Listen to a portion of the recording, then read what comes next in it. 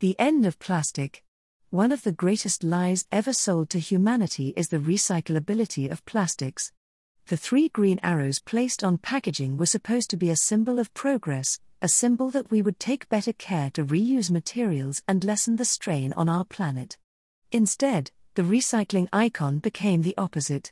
It was used to shift attention away from the production of new plastics and onto the consumer, pressuring them to do a better job with proper disposal while companies continued to flood the world with more and more waste. In the decades after recycling became a social movement, our dependence on plastic has only grown, more than doubling from 1990 to 2010 and expected to triple by the year 2050. So how much of the billions of tons of plastic produced over the last 7 decades have we recycled? Less than 10%. It's cheaper to make new plastic and throw it away than it is to pay workers to collect, sort, and process the plastic into new forms. Our desire for independence from fossil fuels has also meant that large oil and gas companies are attempting to find new ways to make money. One of those ways is by continuing to provide the base materials for plastic production. So it litters our streets, tumbles into our oceans, starves our animals, and makes its way into our food in the form of microplastics. It's now estimated that each person consumes around 5 grams of microplastics per week, significantly raising our chances of developing cancer, inflammation, neurotoxicity, and experiencing metabolic disturbances. Taking all of this into account, it is safe to say that plastic has become one of mankind's most harmful creations. It is not a weapon of war, and yet all the same it is endangering all life on Earth.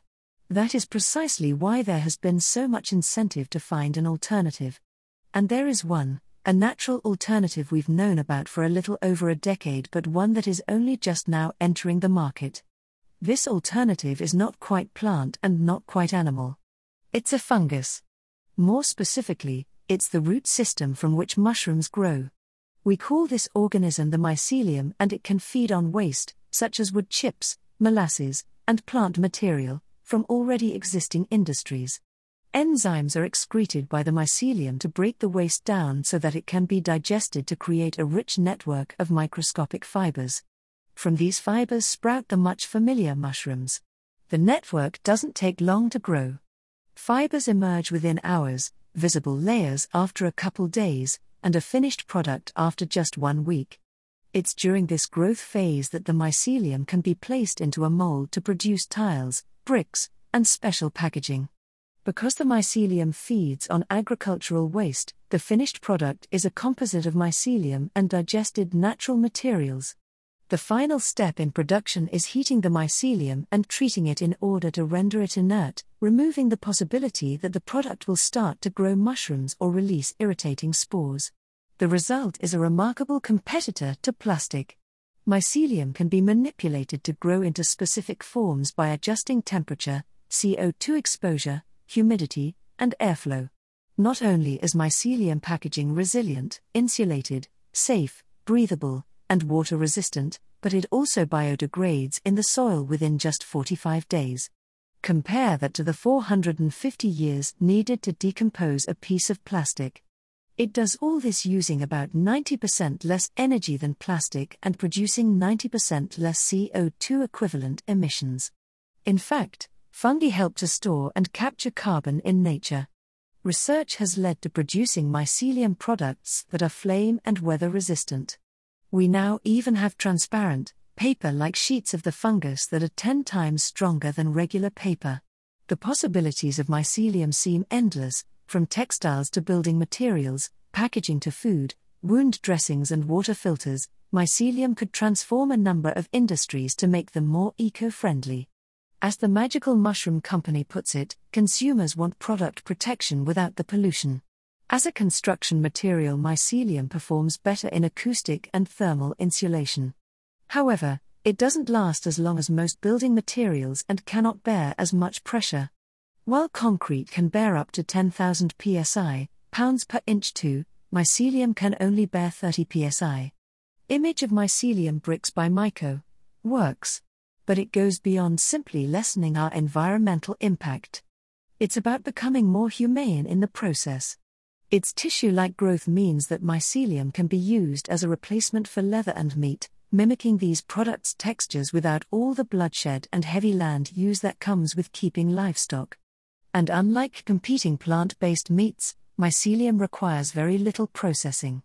Huge brands such as Adidas, Lululemon, and the parent company of luxury stores like Gucci, Yves Saint Laurent, and Hermès have begun partnering with mycelium producers to launch new fungus-based leather goods. In the world of packaging, furniture giant IKEA has plans to shift all its styrofoam packaging to mycelium foam, while technology company Dell is looking to do the same. Though most mycelium products are currently more expensive to produce than plastics, mycelium foam has already become cost competitive with regular styrofoam. Future scaling and backing from investors could significantly reduce mycelium's price. Once the price decreases, this powerful piece of biotechnology will be set to revolutionize our world for the better. It has the potential to improve what we eat, wear, and produce. After all, finding an alternative to plastic is not a choice. Leather made from mycelium is supple and soft. Image by Bolt Threads. Several states have already signed laws prohibiting single-use plastics. 9 states have passed plastic bag legislation and 6 have banned styrofoam containers in restaurants and schools. Stricter control of plastic products is expected to spread across states in the coming years, forcing local businesses to find an alternative. Across the world, similar bans have been passed. From Mexico and Thailand to Australia and the European Union, plastic faces an increasingly hostile future. Alternatives like mycelium will necessarily become a huge global market. As our continents become polluted and crowded, it's these very organisms which remind us of the importance of letting go. Mycelium coffins not only biodegrade themselves but also help decompose the bodies within them. Buildings made of mycelium bricks could be triggered to decompose when it's time to rebuild. Worn articles of clothing and shoes can be buried in the backyard to feed a garden. But most importantly, we must let go of our way of thinking and our dependency on the things which are hurting us most.